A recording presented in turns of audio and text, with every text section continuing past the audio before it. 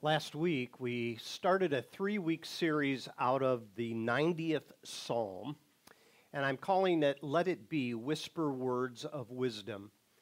In this particular psalm, we find the ingredients of living a wise life, and that's why it's called a wisdom psalm.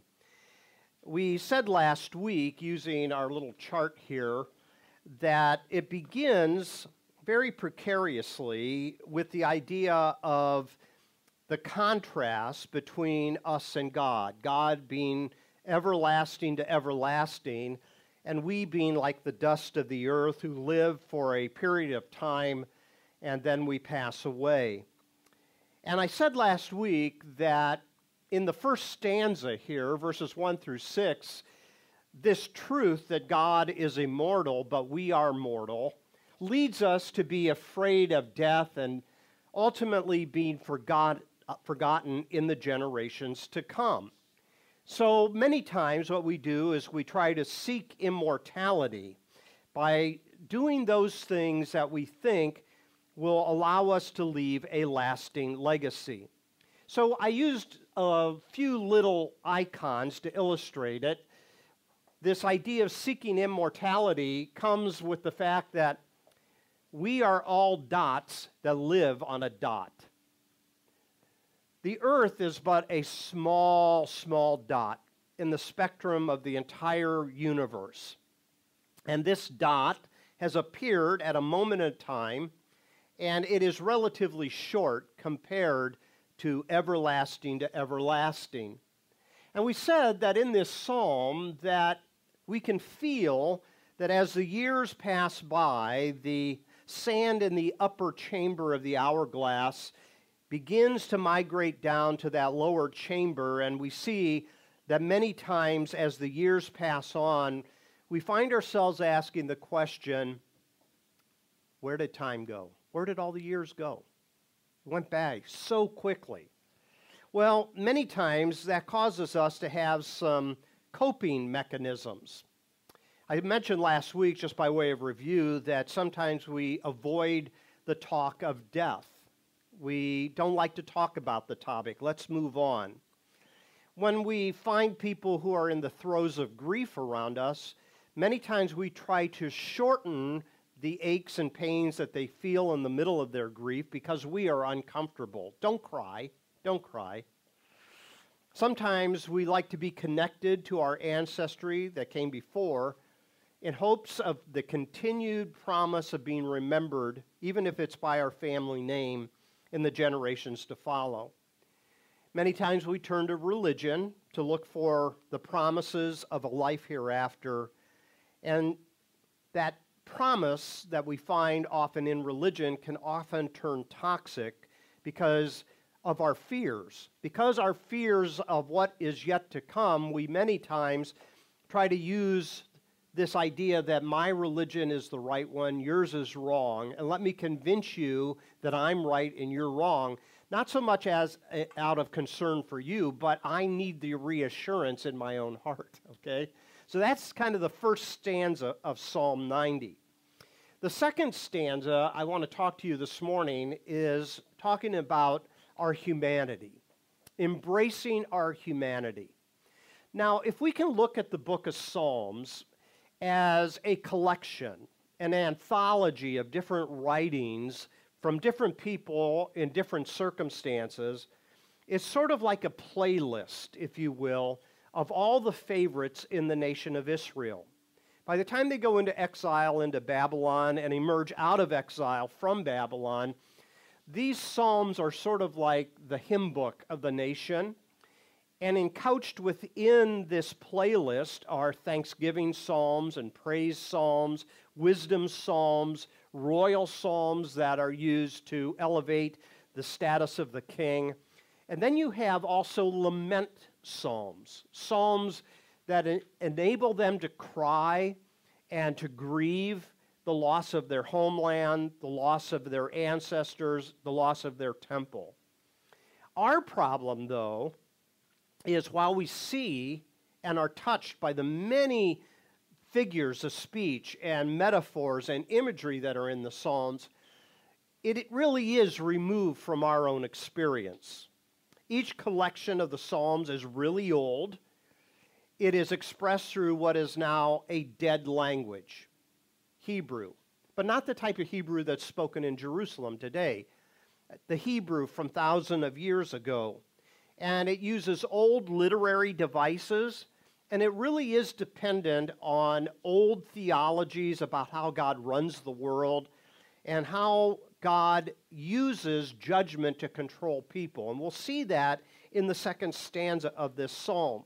What I'm trying to say is the Psalms are often quite challenging to interpret correctly and to apply correctly. Part of the problem is we don't really know who wrote the Psalms. Many of them are attributed to King David.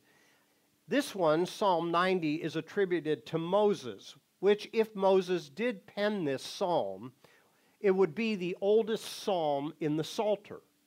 However, these psalms, it seems as though, were written during times of the exile.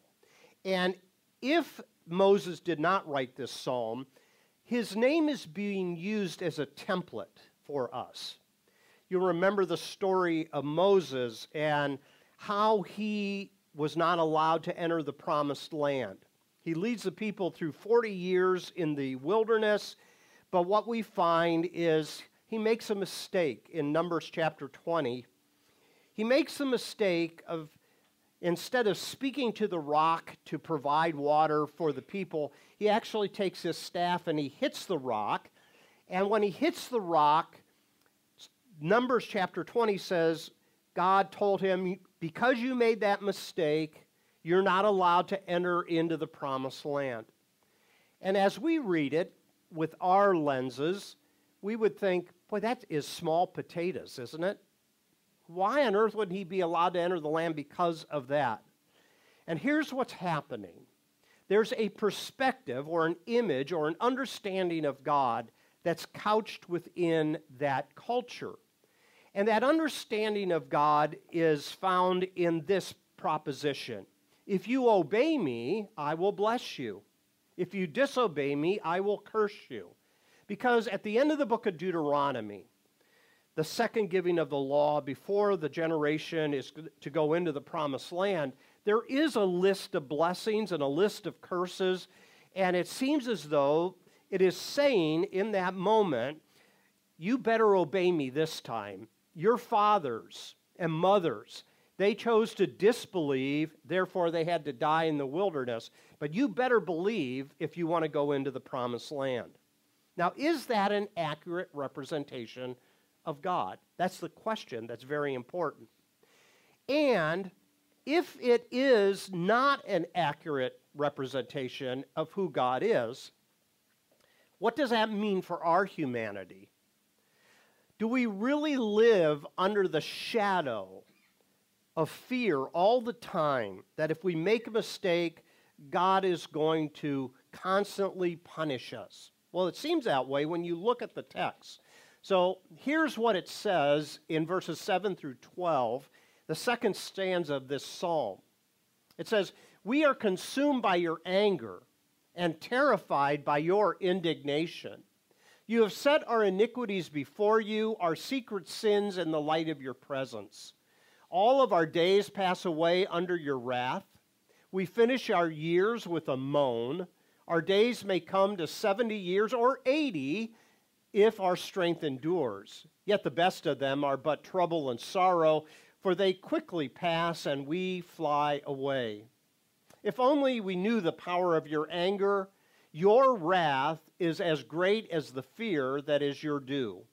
Teach us to number our days that we may gain a heart of wisdom." And there's that wisdom concept there that's in the psalm. How do you live a better life? How do you live a longer life? Well, this psalm seems to be saying that you only have 70 or 80 years on this planet at best. But if you read back in the book of Genesis, what you find is there is much longer lifespans, at least as it's represented in the book of Genesis, people living a couple hundred years in length or even longer. So is the mentality of this writer that the reason our lifespan is shortening is because of our humanity. And our humanity is wrapped up in our mistakes and wrapped up in our sins and wrapped up in all of these bad choices that we make. Well, maybe that's why Moses is being used as the template here. And what we find is because Moses made a mistake, he wasn't allowed to enter into the land like he hoped to go into the land. Rather, Joshua becomes the leader of the nation and takes them into the land. So is this saying basically that the reason for the shortness of our human life is because of our sinfulness? Is it because we are mortal? Is it because we are human that God is angry with us? And that the only way that God can be pleased with us as human beings is if somehow we become perfect. And yet life doesn't work that way, does it? What we find is some very righteous and upright people that we have known that have been taken sometimes very early in this life, right? Cancer, car accidents, war, whatever it may be. And so I was thinking this past week of Billy Joel's song, Only the Good Die Young. I think we resonate with that. So how does that square with this psalm?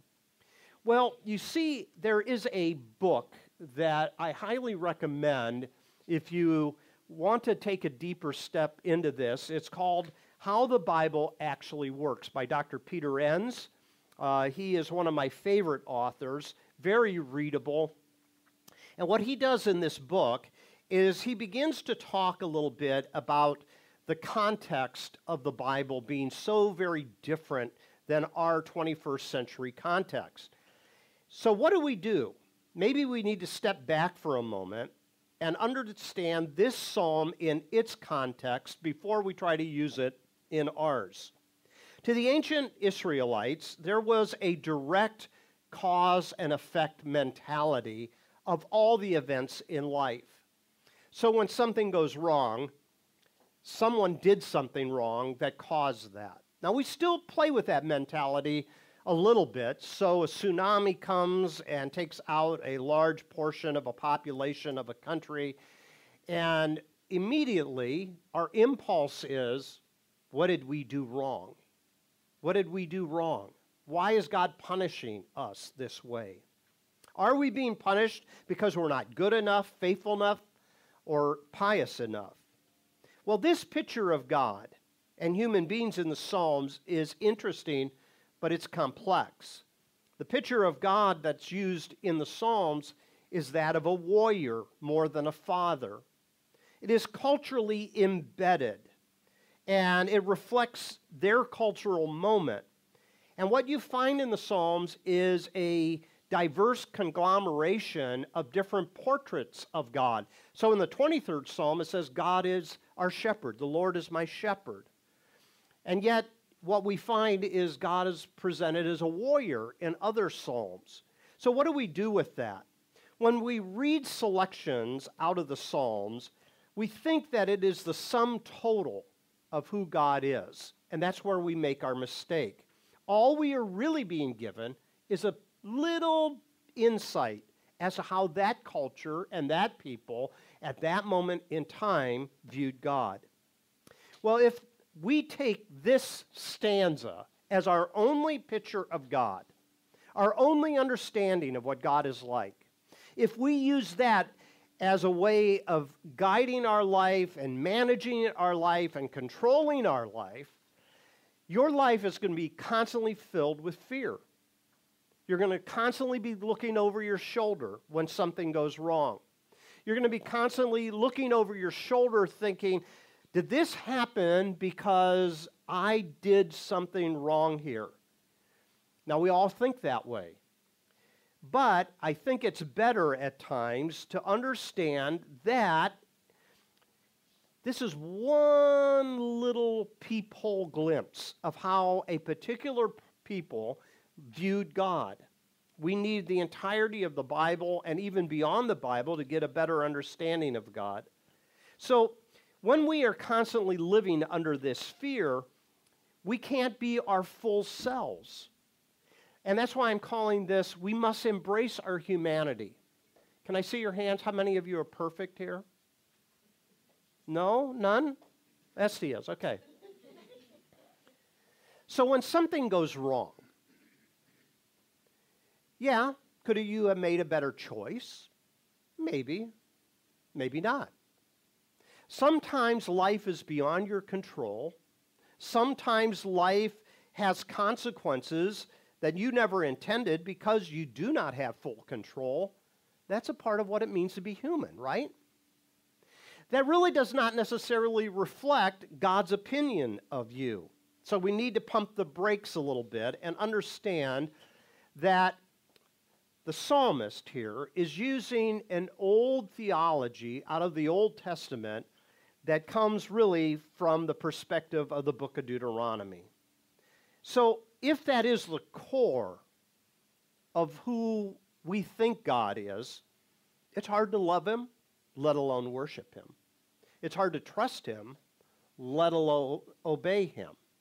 So maybe, just maybe, we need to keep in mind here that this stanza is one that is written because they can't figure out why they are in the circumstances they are in.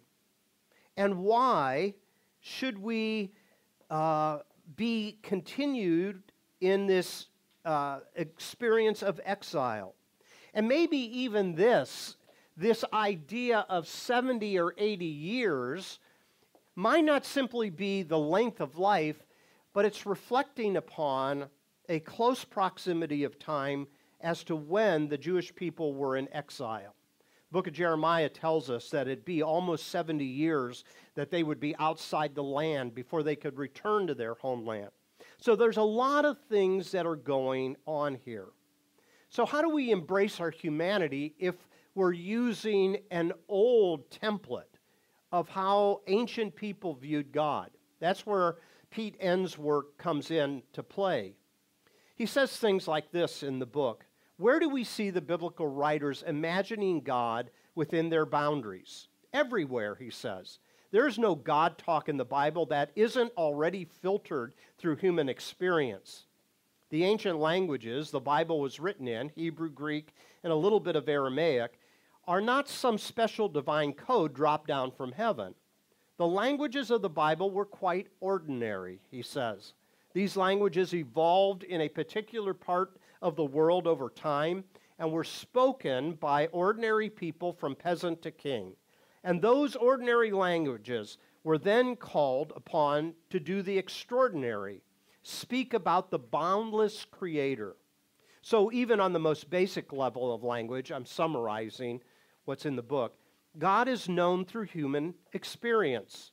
In fact, the Creator must condescend to our humanity in order to be understood. Those ancient languages were used to describe God in ways that made sense to the ancient writers. So God is a shepherd, a king, a warrior, a gardener, and so forth. Those descriptions of God were taken from the surrounding world. God isn't actually a shepherd, but God cares for Israel the way a shepherd cares for his flock. God is not actually a king, earthly king, but he is like a king. And in a way, when the biblical writers look at God, they all reflect back something of their own experience as human beings, living in a particular time and in a particular culture, and they use familiar metaphors when they speak of God.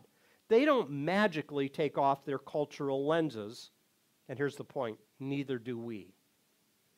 To do so would to cease being human, which I don't believe God is asking any of us to do. God alone is God, so the words and thoughts we use can never be equated with God. When we make that false equation, we are actually limiting God, he says. No human culture is more equipped to speak of God than any other. So I think what Peter Enns is getting across is our understanding of God is always changing as the years go forward, and that's a part of wisdom. Yes, we take the imagery that is found in the Bible, but we do not cement it in place as our only understanding of God. To illustrate this, I want to show you a video. Now, This is a short little trailer of a project that Paul Simon of Simon and Garfunkel fame is about to release this coming May. So it's not even released yet. And the work that he is going to release is called 7 Psalms. And I want you to see what he does by what he wrestles with as a person in the 21st century. So let's watch.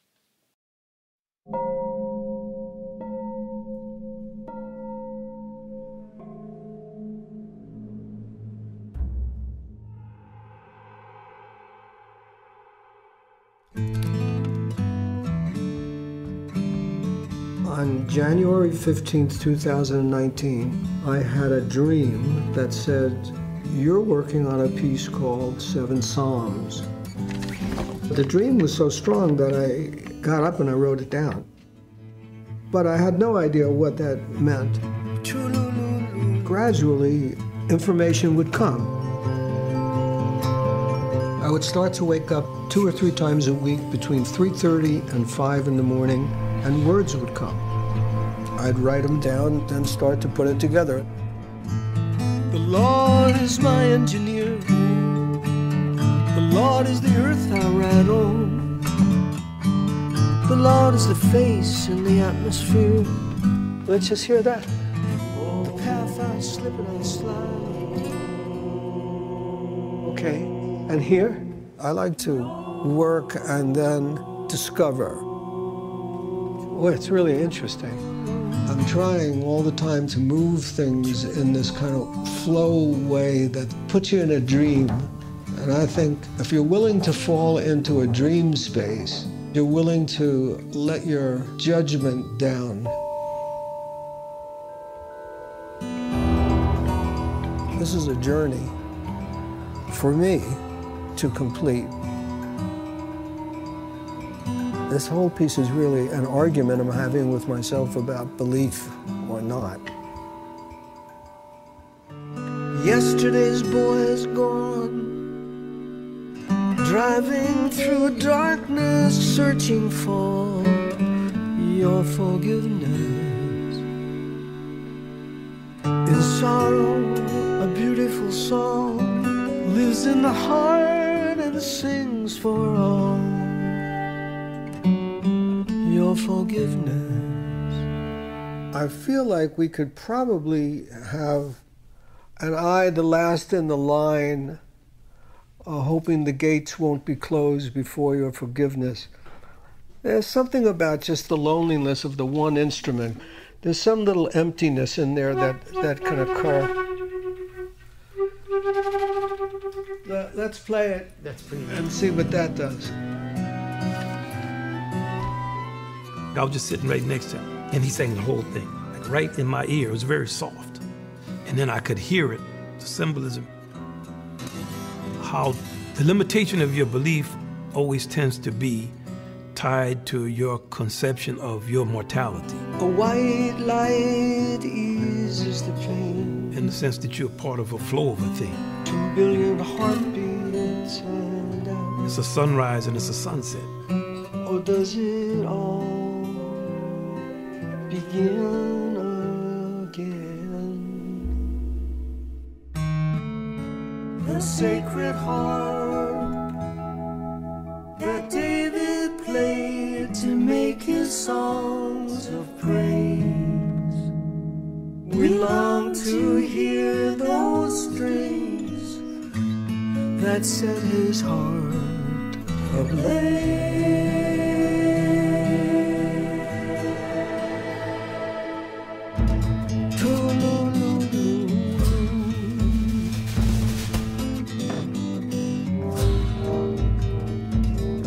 Let me just see if I want this. The Lord is my engineer. Let me hear the guitars for a second. The Lord is my record producer. The Lord is the music I hear. Once more. Deep in the valley, and he sings. The Lord is my engineer.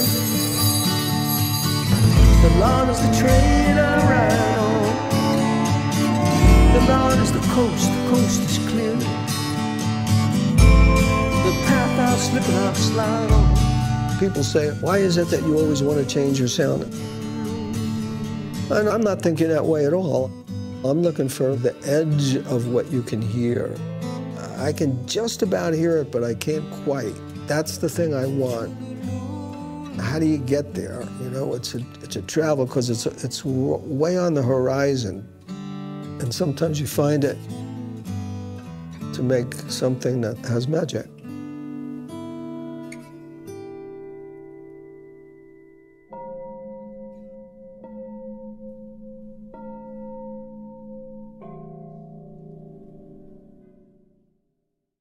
The reason I love that video clip is it shows you the process that Paul Simon's going through in writing new music, okay?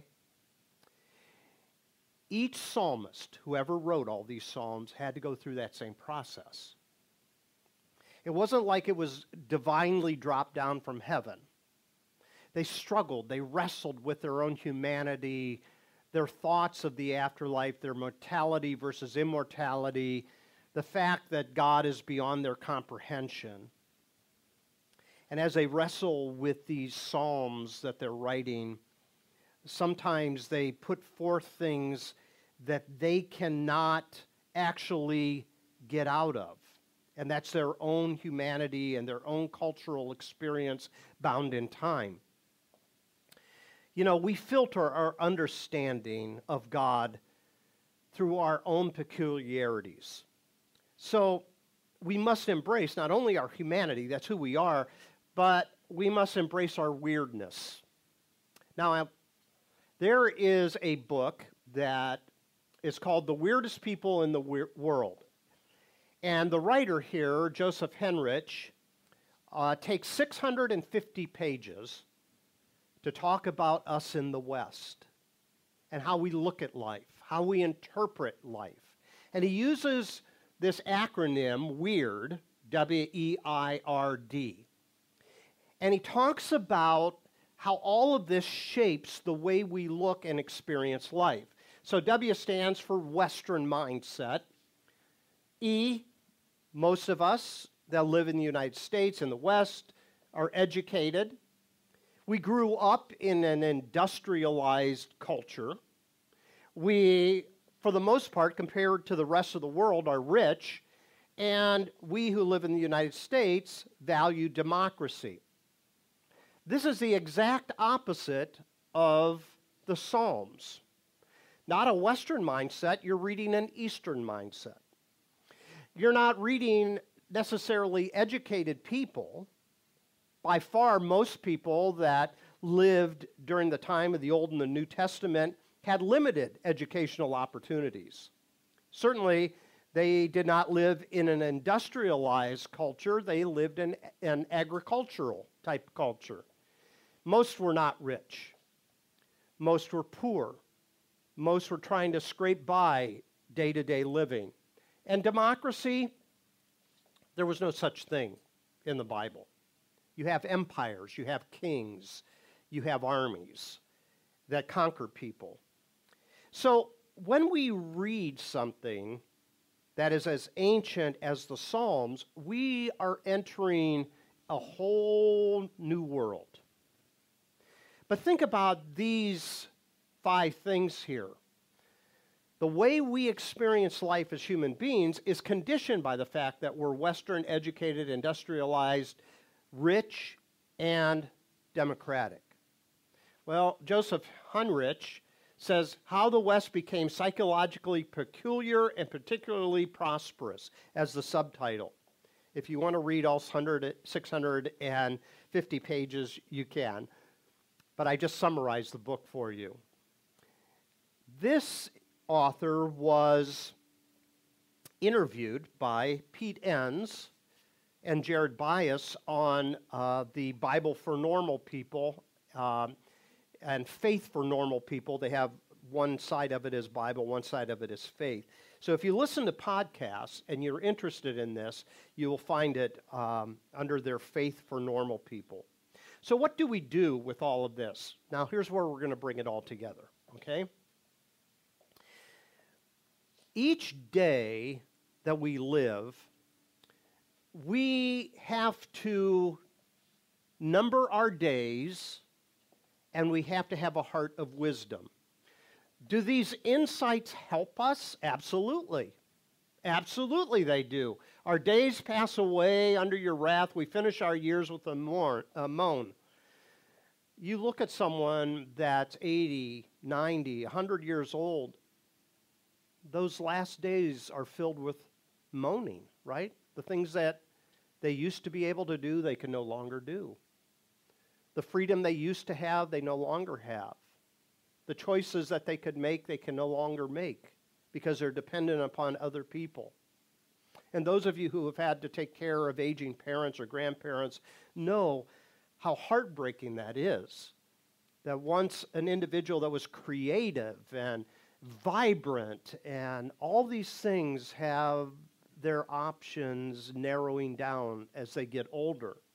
So all of this is helping us, but we are at the same time reminding ourselves that all of these things are not necessarily a direct one-to-one correspondence with how God feels about us. Do you understand that?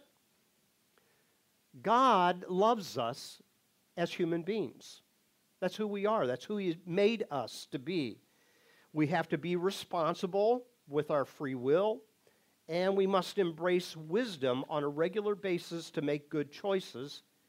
But at the same time, we need to realize one of our tendencies as human beings is to make God into our image. I like the way Mark Twain put it. You remember Mark Twain, his little bit of biting humor. Here's how he put it. God created man in His own image, and man, being a gentleman, returned the favor. We all do that, don't we?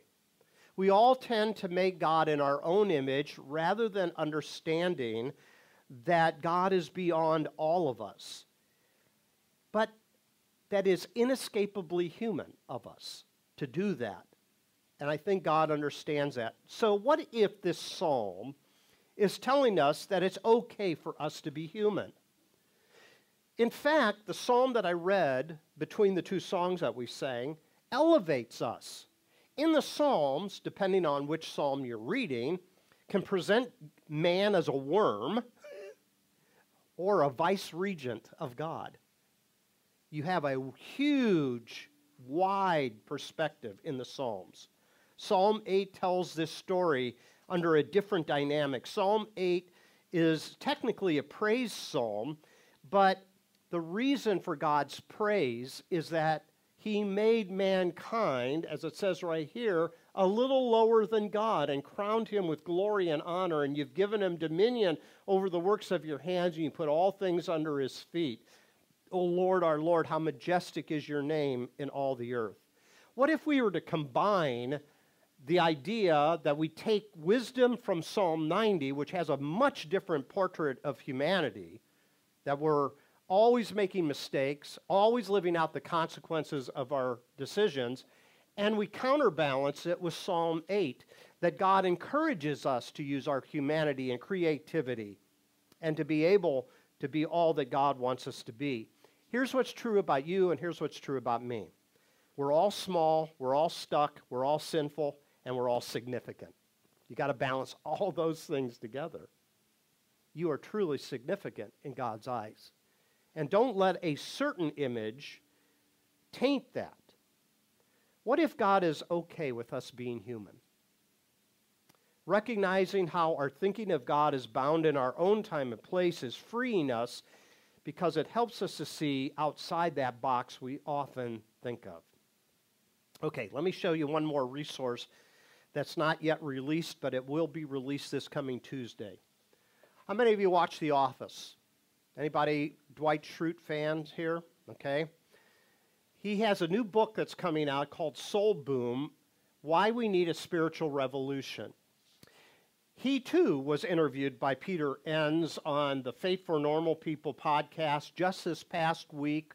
It was released April 20th. It's episode number 11. I encourage you to look it up and listen to it. He's not a Christian in the fullest sense of the word. He adheres to the Baha'i faith, But what an interesting conversation as he talks about the need for a soul boom, a spiritual rejuvenation.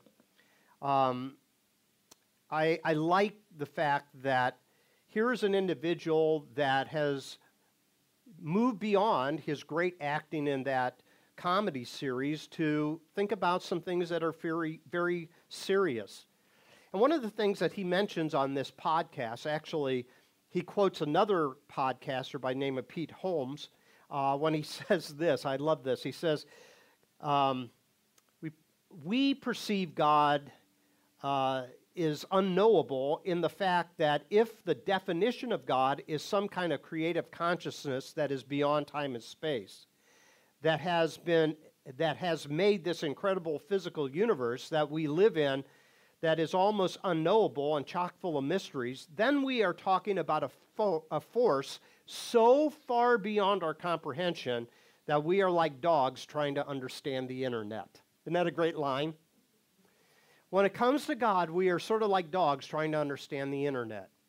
But yet, at the same time, when Jesus comes into this world, he makes God more knowable for us. And here's what I like.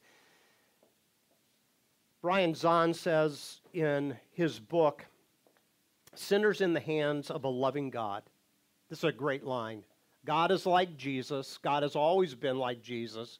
There has never been a time when God was not like Jesus. We have not always known what God is like, but now we do.